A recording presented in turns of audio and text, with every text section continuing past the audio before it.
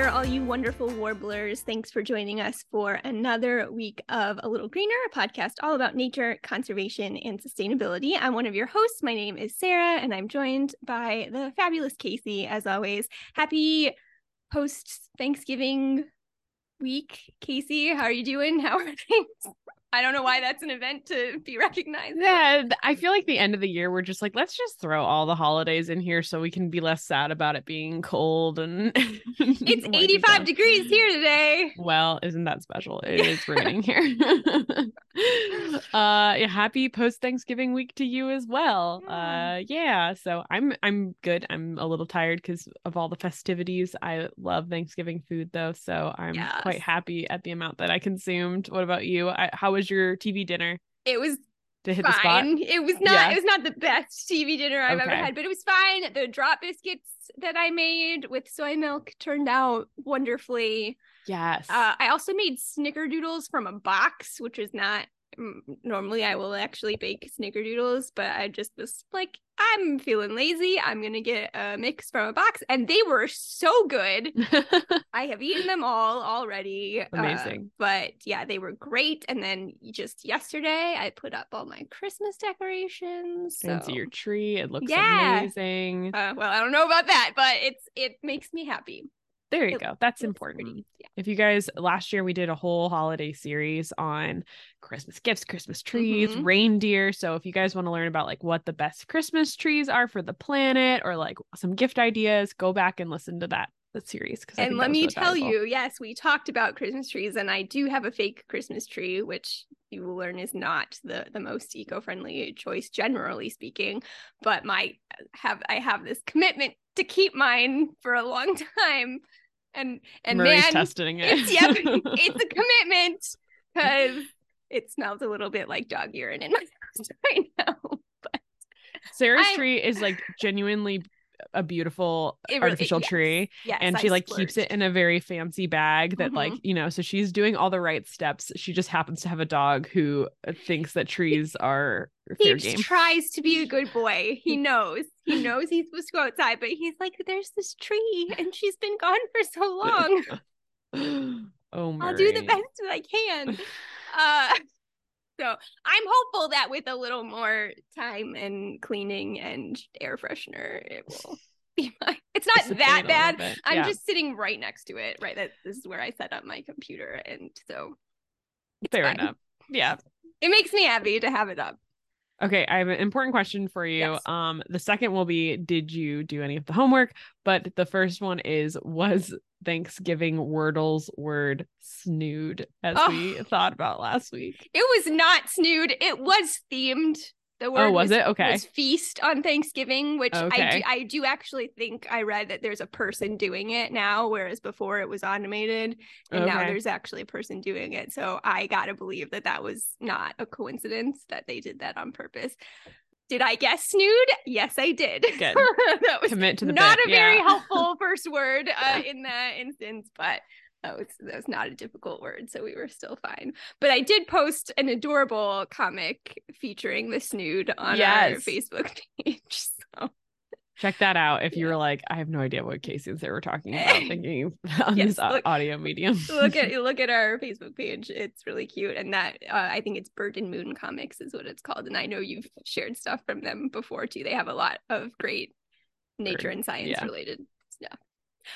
And yes, as for our challenges for the week, I did a great job not feeding any wild turkeys. So good there. And I did do some reading, trying to do a little research into some species conservation success stories that I wasn't as familiar with. And I just Googled it. And of course, you get a lot of the bald eagles and the California condors and black-footed ferrets and all alligators, all great stories that you definitely should read about. I have read a little bit more about those just through our careers. We're a little more familiar with most of those big success stories. So I spent a little bit of time reading about a few other birds that I was less familiar. I mean, there are a lot of birds, I think, that have that sort of similar journey as what we talked about with the turkey, as more around the early 1900s, having that big dip in population for various reasons. So some birds that I just wasn't familiar, like the snowy egret, which we have a lot of around here, that I wasn't familiar with, that had a big population dip back then for their feathers, as was the case with a lot of birds for fashionable hats using those bird feathers. So some animals that I just hadn't been familiar with, having that conservation success story. It was also funny because I talked about choosing a local conservation success story, whatever you wanted to define that is, whether it was a state level or a country level thing. But I didn't really say like how to define a success. So there were animals that were popping up on success lists. Like I started reading about the red-cockaded woodpecker, which is fascinating. There's lots of cool stuff to read about as to the causes of their decline and the work that's being done, but they're still federally listed as endangered. So like things are moving in the right direction, but I wouldn't necessarily define them as being an out of the woods necessarily success story, if you will, but still really interesting to read about. And sort of on that level, but I think they've recovered a little bit further, was the Kirtland's warbler was the other one that I was reading about too, which just had a lot to do with having a very specific habitat and a very limited range during part of the year. And so it was interesting just to read about the efforts that need to be made to restore their population. I'm proud of you, because I was like, I know conservation success stories about Eagle the alligator, and then I didn't do that extra legwork to look up my own. But you've done several, and so some of those lesser known guys, that's impressive. And I also didn't feed any wild turkeys or good job any other wildlife this week. Yay. So I hit the low bar at least. No, you have I think a much higher base level knowledge than I do about such things anyway, but it is, and obviously I didn't dive too deep on all of these stories, but it is fun. It's fun to learn a little bit more, and I think that's something that I used to do more frequently when I was working as a conservation educator, and I don't do it as often now, just sort of on my own, digging deeper into things. So it was fun. And I'll post some info about those birds to our Facebook too. You should. We will get into some conservation success stories today, but I am afraid that we're going to be a little bit more focused on some of the conservation challenges that wildlife is facing right now. This week, I wanted to talk about a bunch of headlines that I saw come out a couple weeks ago, which basically said that wildlife populations had crashed 69% since 1970. And so I wanted to do a little deep dive on what that actually meant. But I wanted to start out as our icebreaker, Sarah, of what's your reaction to seeing these headlines or other conservation headlines? So specifically for these headlines, I will say, which is something that I know we're going to talk about, I mean, your immediate is, oh my gosh, that sounds terrible. But I very quickly go to okay, what does that really mean? Right. So I think I look at it with skepticism is too strong of a word, because I do look at that headline and I'm like, ooh, this does not mean good things. But I also look at it as I'm not sure that this means exactly what my brain jumps to when I see the headline. So a part of me is like, are we sensationalizing something a little bit here? And I feel like I need to understand more about what they're actually saying. Did you click on any of the articles? I actually didn't, which sounds really terrible given what I just said. Like, I should learn more about this, but I don't want to right now because I'm just scrolling. Right. I'm just scrolling through the news stories right now.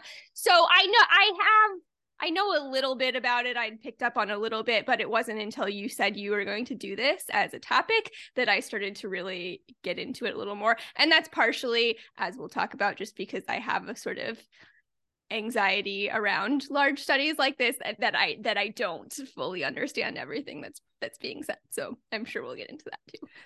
I also didn't read any of the articles when it first came out. For me, it was like a confirmation of things I already felt like, yeah, that sounds about right.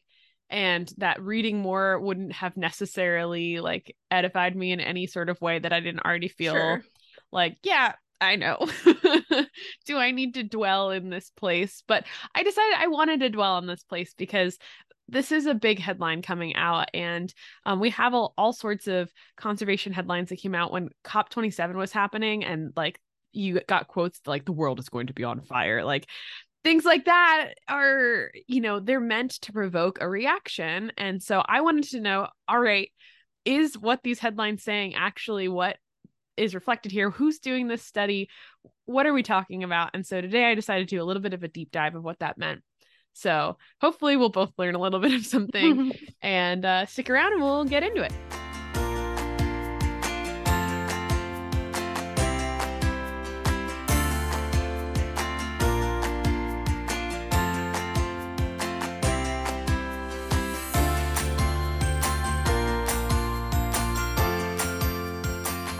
Like I said, guys, I read a lot of headlines without doing a lot of clicking, which I think is a general thing that a lot of people are familiar with. Indeed.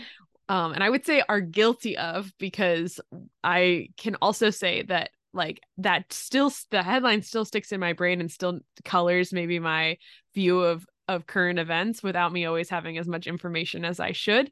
And so for this one, I really wanted to deep dive into this. What does it mean when different publications are claiming that almost 70% of wildlife has disappeared in the last 50 years? And so I looked at the report. So this report came from the World Wildlife Fund, and it is part of their Living Planet Index, which they have come out with before, actually. There is an edition in 2018 and 2020 before the 2022 report. I don't remember any headlines about the other ones. Do you? I do. Yes, okay. I do remember. And that when you first mentioned that you were doing this, I was like, how recent? So when I started searching for it, I was pulling back up some of those headlines from those previous years. So I did remember that. And it was helpful to go back and read some of those older articles too, as I was trying to learn about this current one. Yeah, I think that's a good practice. I would say most of the articles, when you did click on them, were pretty straightforward. None of them were really like investigating any methods behind the report. They were sort of just reporting what the report was saying, summarizing what was going on. I only found like one thing to quibble with in one of the publications that we'll get into in a second. But this is put out periodically, and I used for this research basically the report, and then there's also a deep dive version of the report. So those are my sources of like actually looking at what sort of data they're using, what sort of things are they trying to communicate within this, because this is not a scientific paper per se. This is actually a longer publication put out by the WWF. And at the beginning of the report, it says that the stated purpose is that it is designed as a springboard for action to provide food for thought and to act as a catalyst for transformational change. So I feel like when you're like getting into a published article in a scientific journal, the authors are not going to give you a stated purpose that is basically provocation. It's going to be informational.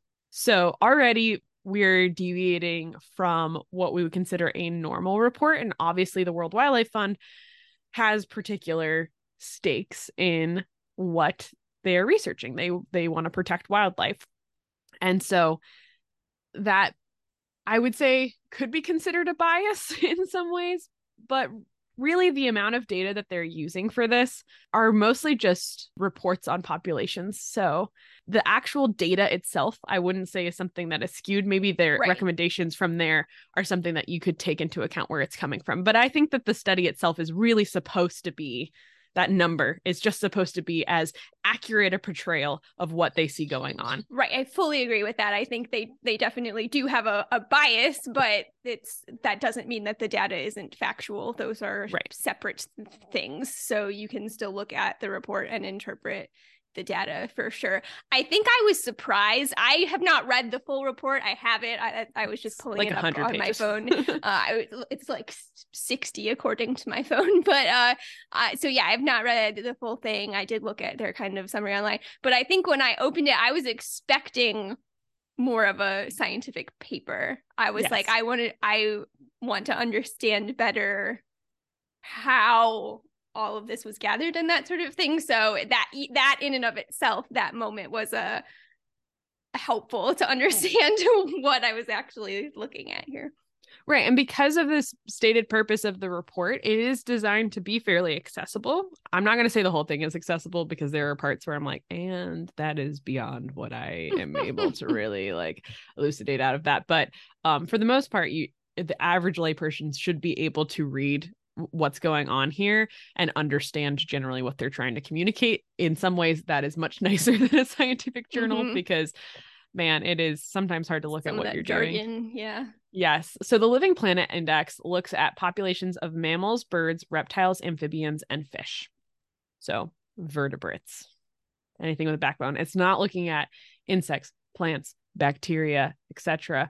But the report does mention them within it. So Sarah, if you were trying to take a barometer of life around the world, and you're a scientist trying to design this study, what important factors would you need to include? Casey, there's a reason that I never went into research, and this is it right here. Designing a study, whoosh, just feels like there's just so much. There's so much trying to design those parameters to make sure that the data that you're collecting is going to help you with whatever it is you're trying to figure out. So I'm hoping to learn from you on this one. But I mean, I guess I would say, like, if you're trying to assess global populations, you do want to make sure that you actually are global. So like you are really looking at species found around the world and looking at multiple points within those ranges for all of those species, because we know that species are not necessarily evenly distributed across their range. So making sure that you're getting data points from multiple spots over a range, if that makes sense, those are probably the biggest thing that comes to mind. I feel like you would want consistency of that data as well over time. But honestly, it just feels like such a daunting task to me. And that is one thing that I wish I sort of understood more about, how and where all of this data was coming from. Totally. I mean, this report does have a reference sheet that's super, super long, so you can find a lot of where the data is. But when I was reading through it, they basically acknowledge where the strengths and weaknesses of the report are and how it's changed over the years. And I learned a lot of like, oh yeah, I didn't even think about where that would come in. But you're right. Sorry, go ahead. Well, I was just going to say, like, and I did read how they talked about that they've added in new species over time, and that is just really just strengthening the accuracy of the number. I guess I don't know if that's the right way to say it, but if you're adding in sort of more populations, that's just giving you more data to see which direction things are going. Right. So the 2022 report looked at about 32,000 populations of over 5,000 species. Now, to give you an idea, there are about 5,000 mammal species out there, like 5,000 to 6,000. And there's way more. There's like 10,000 bird species. There's way more fish. So this is obviously not every species on planet Earth of the vertebrate class is going to be within it. But they did add a lot compared to the one before. So again, we're at 32,000 populations, as you said, over a species. Some areas, the populations can go up, some of them can go down, depending on the part of their range. And the species and populations have not been consistent through the lifetime of the report. They have added 838 new species to this report and over 11,000 new populations since the 2020. So that increased the number of fish species by 29%, for example. So they felt that fish were really underrepresented in prior reports. And so by adding more of these species that were underrepresented, they're trying to better get an accurate representation of overall life on Earth. And they also increased representation for some areas that didn't have as much data in prior reports. So, for example, they really focused on gathering more data from Brazil because they felt like that was an underrepresented part of our biodiversity within the report. Those species have to have a robust population data, even if it didn't track over the entire lifespan of the report, they said. So the report started in 1970. We're not talking about a decline from like the beginning of mankind. Right. We're talking about a decline from 1970, which makes the number way scarier.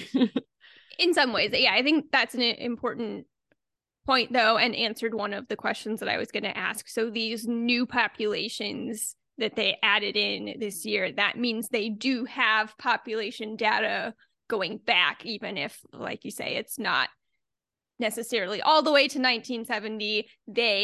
When we say that they've added in a population this year, that means that they've added in population data spanning some time up until this date. Yes, that is my understanding. We've added in, we know that there's X number of species or of individuals in this species in this location in 2022. That's not really helpful to this report. They have to be tracking a trend over time. That's what this report is doing. Yes. So you might ask, like, well, why didn't they do it last time? So one of the limitations that the team tried to address from prior reports is that they had an English language bias, which I didn't think about when I was first thinking about that question of how do you design a study. They said in the past that, you know, the majority of data coming out in scientific journals was in English language, but more recently it's been much more evenly distributed across different language groups. And the people who are actually writing the report only speak English. Mm-hmm. So what they did is they collaborated with folks from the University of Sao Paulo in Brazil to include reports that were in Portuguese. So that was one of the things. If they couldn't find like a translated work in another language for it, because they knew that Latin America was something that was not as well represented as they wanted to within the sample, they used some collaboration to include more of this research that is being done so that now they could add a lot more of these species in reports that they were not as familiar with or couldn't translate themselves. So that's one of the ways that they were able to add species with data from across the time period that they didn't necessarily have the same sort of access to the last time. The conclusion of the study is that the overall, and hopefully I'm saying this exactly correctly, the overall abundance of wildlife has decreased 69% since 1970. So that's a 52-year period. And they do include a margin of error. So you might say, like, that seems very specific for the wide data that they're getting. The calculated margin of error, so about a 95% confidence interval, is 63% declined to a 75% decline. So that 69% is kind of hanging out in the middle there of where they think it is. Oof. Yeah, it doesn't sound great. Not great news. And you will see this report. So this is the one quibble I had in one of the articles I saw where they were reporting the numbers from previous reports and comparing them to this current report, saying, like, look how much worse it is now.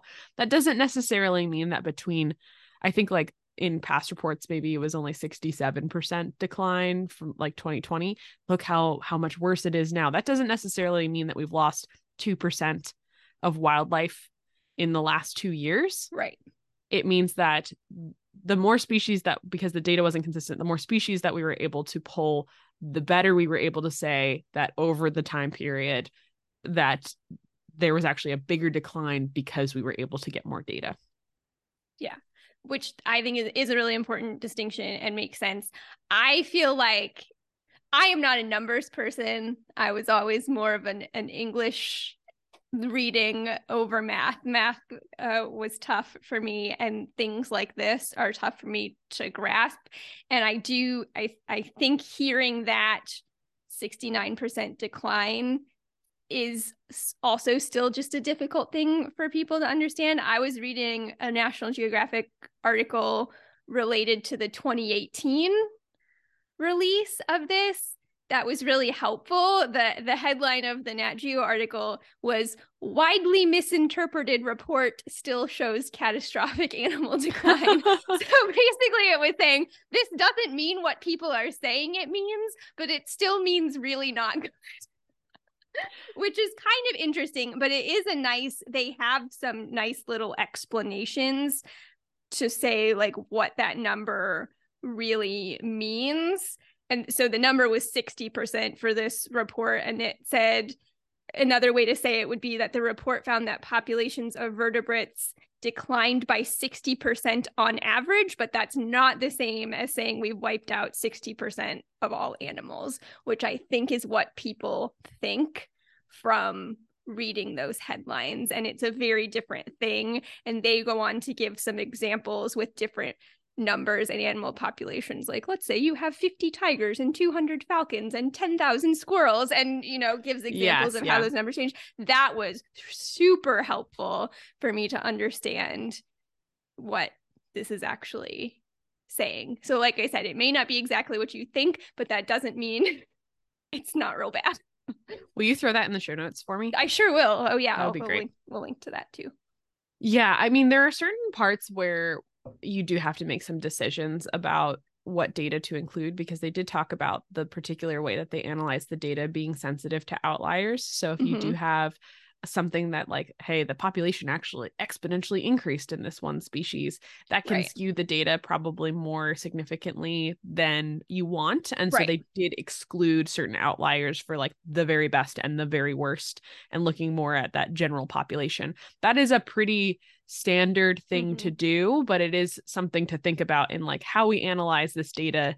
This is why there's a confidence error. This is why we always sort of hedge our bets on how much we think that this is down to the individual. So yes, and it's also important to note that they're not like taking a census and being like, Tony, are you out there? Looks like Tony's dead. It's yep, that's 1 + 1. Like they're trying to really get a wider picture of the species, rather than like very short intervals. Like you said, over time, these trends are the important part. So let's take a look a little bit about these trends, because they do focus on a couple things. We're really looking at different geographic ranges, different habitat types, and different taxa that we need to keep an eye on. And so they point out one of each for it. But I wanted to first go by the geographical range.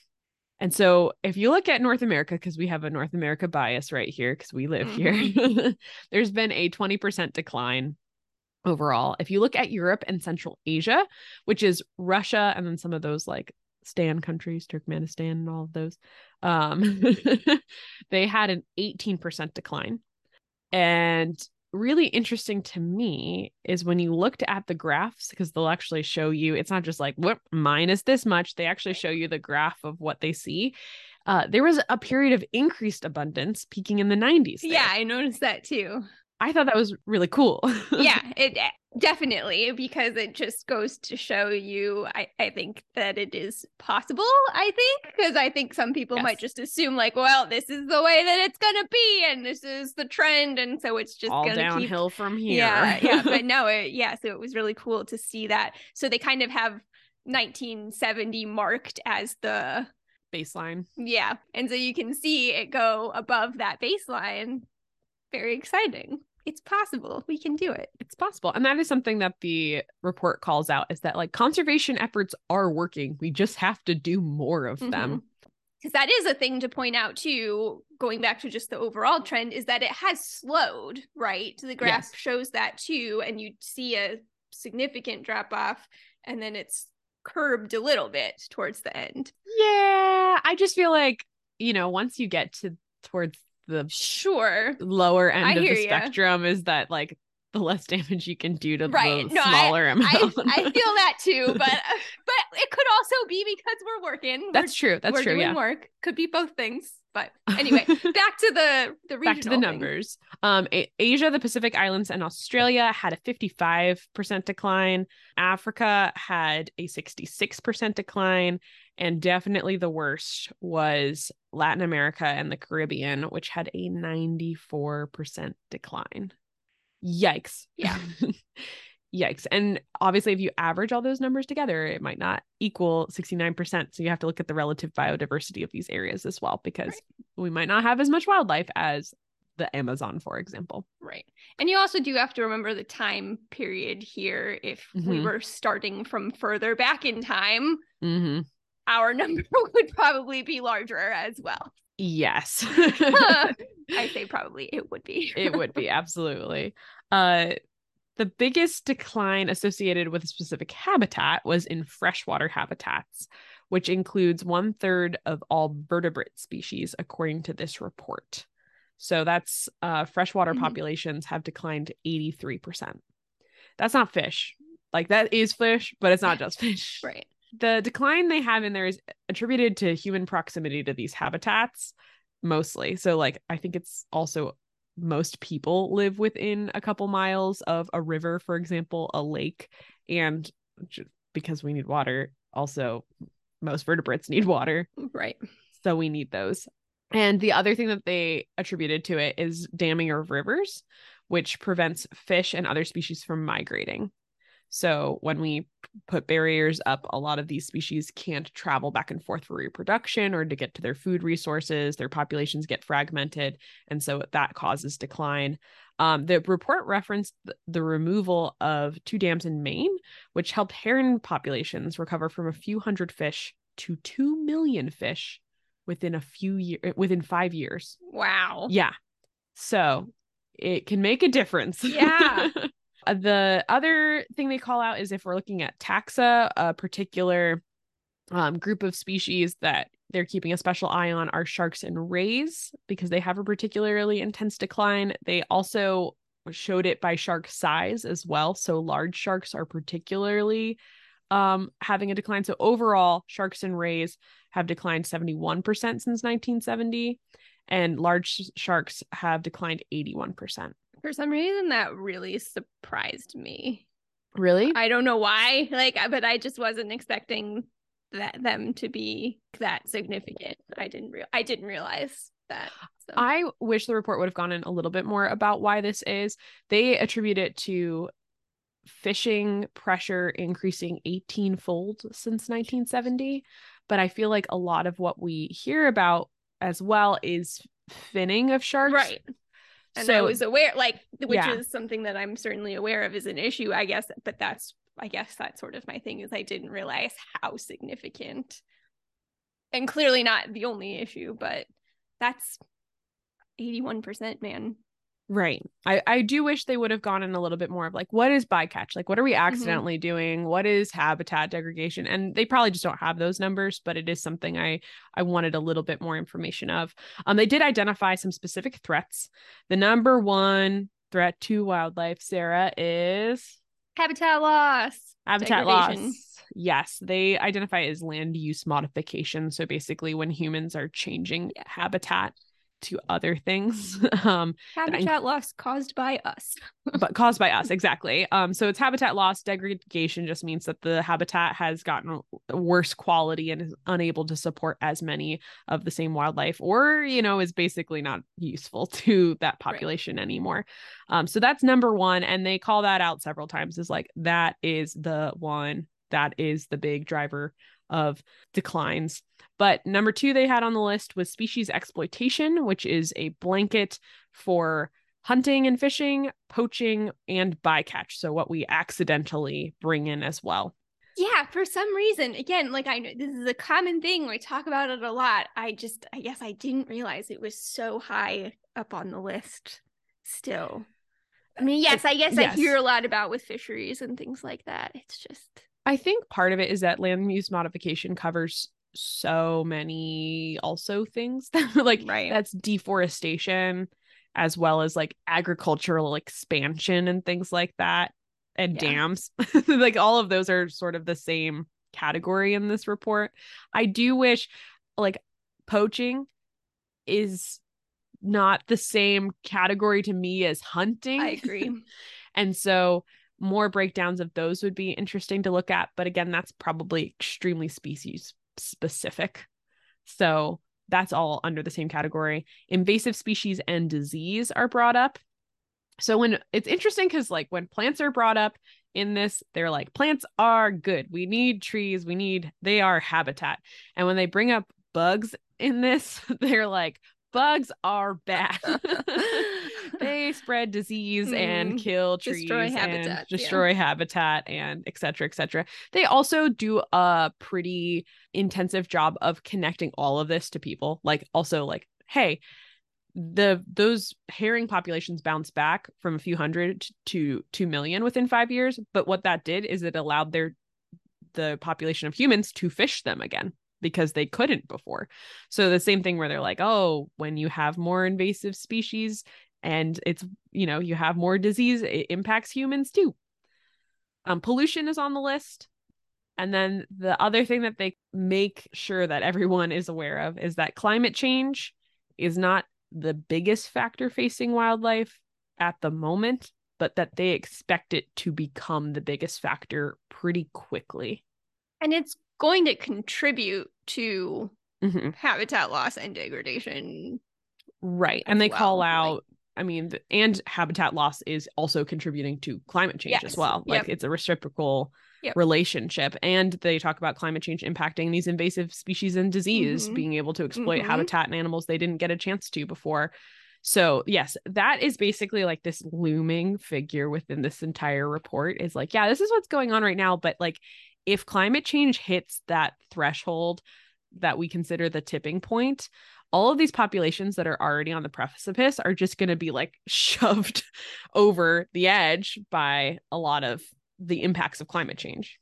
And I do think, you know, the solutions are connected too. So things that we're going to need to do to help slow climate change are going to be things that help in other ways as well. You know, if they're going to cut down pollution, it's, you know, going to change the way that we use land and all of that. So yes, yeah, exactly. And that's what really like a big part. They spend a lot of time on what, like, okay, this is the data, but here are what our proposed solutions are. That they spend actually, I would say, more of the report on those than they do necessarily on like the hard numbers. I'm not going to go too much into those because they are WWF's recommendations. They are fairly speculative and, you know, yeah, it would be nice if we did this, but we'll see. But I do want to point out a couple non-animal related points that feature in those. The first is that people rely on nature.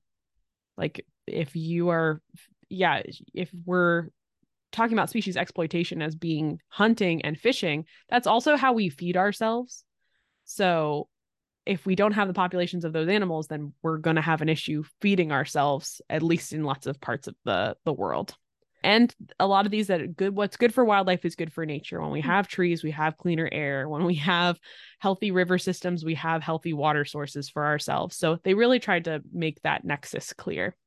The next thing that I thought was important to point out is that they pointed out here too, Indigenous people remain the best stewards of biodiversity, with biodiversity in lands managed by Indigenous people the same or higher than in formal conservation areas. I thought this was interesting also because in school, we also read some articles about how WWF has a pretty complicated relationship with Indigenous peoples. Even just recently, some articles have been coming out about that. So they're definitely not like the people who necessarily should be leading the charge on that, but it is really important that they're acknowledging that this is. And basically what they said is, this is what Indigenous people have been saying the whole time. And now the science that we're studying is catching up with it. One of the criticisms they've had is that WWF is a big proponent of things like national parks that really exclude use from Indigenous people who have lived there the whole time. And what they found is this like fortress conservation where it's like, just keep all the people out and everything will be fine, actually is oftentimes not as effective as allowing people to manage the land in a sustainable way, the way that folks have for thousands of years. Right. And then they also point out kind of tacitly, but that's really stood out to me, is that the countries experiencing the worst ecological declines are the least consumptive countries per capita. Yeah. And I think we talk about that conservation community in general. You start to hear things about that too, is it's also the people who use the least that are going to be hit the hardest by negative effects too. So yeah, Latin American, South American and African nations consume like 3 to 6 times less than people in North America do, for example. They kind of, the graph they have are spectrums, so it's hard to pinpoint exact numbers for each country, but they actually translate it in how much land does it take to sustain the average human within these countries. And man, in these countries with the biggest declines, they just are not using as many resources, which means it's both possible to do that, but also that our impact in North America, where our declines are not as severe, impacts other countries. So they do call out a lot of supply chain issues and how we can more equitably have agriculture be diversified and things like that as potential solutions. Points of hope, because we don't like to be sad all the time. a couple animals that are defying the global trend. Loggerhead sea turtle nests have increased 5,000% along the coast of Cyprus between 1995 and 2015. Quite a number. It is. It's specifically due to conservation efforts. So they will cage off the areas from both predators and humans. They close certain tourist areas so humans don't impact the nests. They will move nests if they feel like they are not in the right place.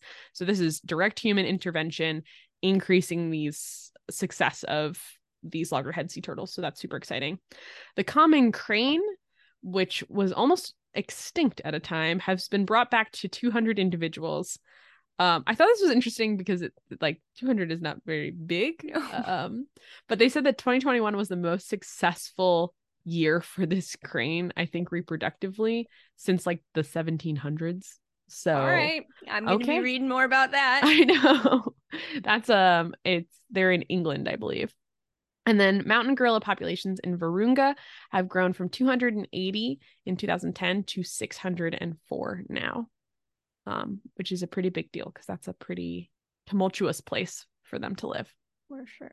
What's next? So what I think the WWF was trying to do by releasing it at the time they released it is because there is a conference of parties coming up in December. So you guys probably heard about COP27. That was the climate change conference that happened in Egypt a couple weeks ago.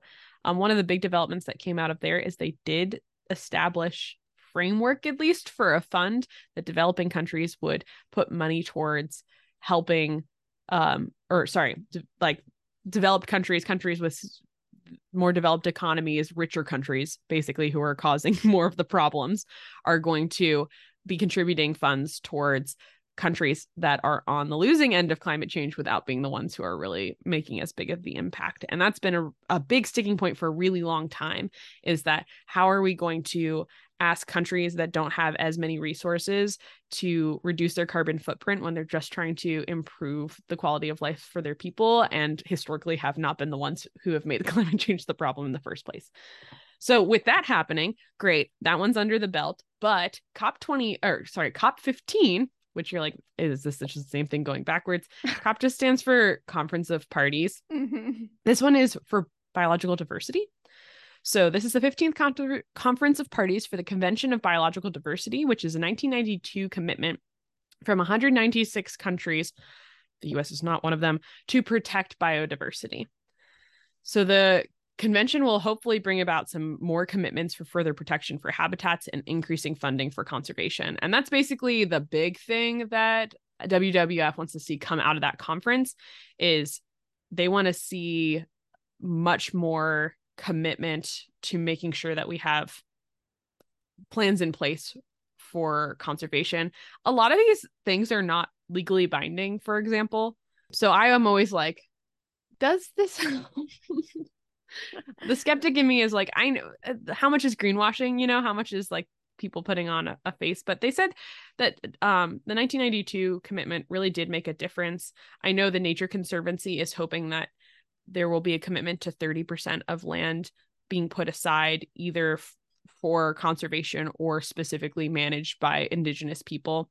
And that's a big push of theirs, is to make sure that this is a big issue with freshwater habitats. We're just in too much contact with wildlife. If we can get out of their space a little bit, they have a better chance of being able to move around and successfully reproduce and all of that. So that, I think, is why the timing of this happened.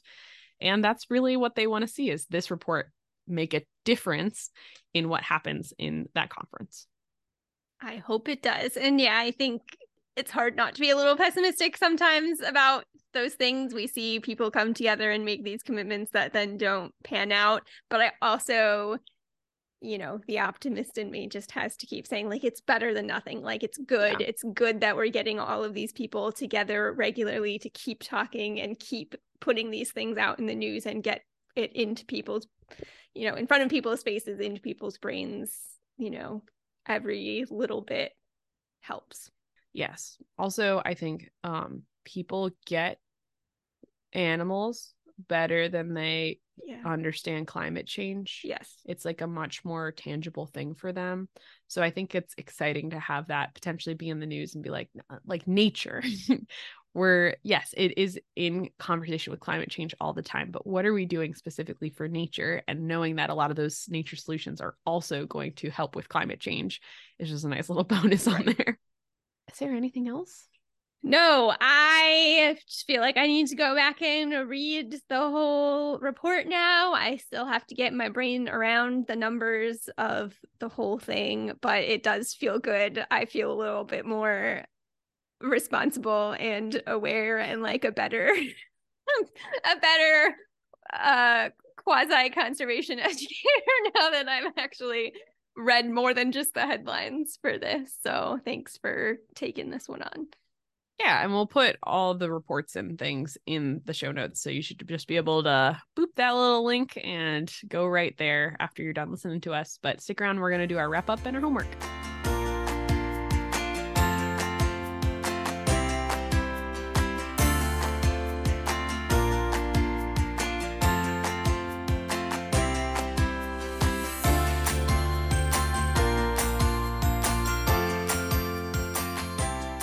All right, this is the conclusion of our episode where we give you guys a task to do in the next week, or not in the next week, but in the future, that helps related to this topic. So my first one is to start keeping an eye out for news about COP15. That is going to be happening between December 7th and the 21st. So there should be lots of news articles coming out about it, and that should be within the next week for you guys listening. You can probably create a little alert something on your phone. I don't know how to do that, but I think you can. Or if you just say it around your phone enough, it'll probably spy on you and do it for you automatically. Google it. It'll end up popping up in your mentions from then on. And then challenge to you, read the articles. Don't just read the headline. I've been personally attacked. No, this was because of me too, of not reading a lot of these headlines. I do have that sense, especially around climate change and especially around when we're talking about like extinction talk, that like, I think I have enough information. Mm-hmm. This is not going to necessarily help. And there is some importance to that too, yes. Like knowing how much you can take have and your boundaries. Yes. Yep. Take your breaks.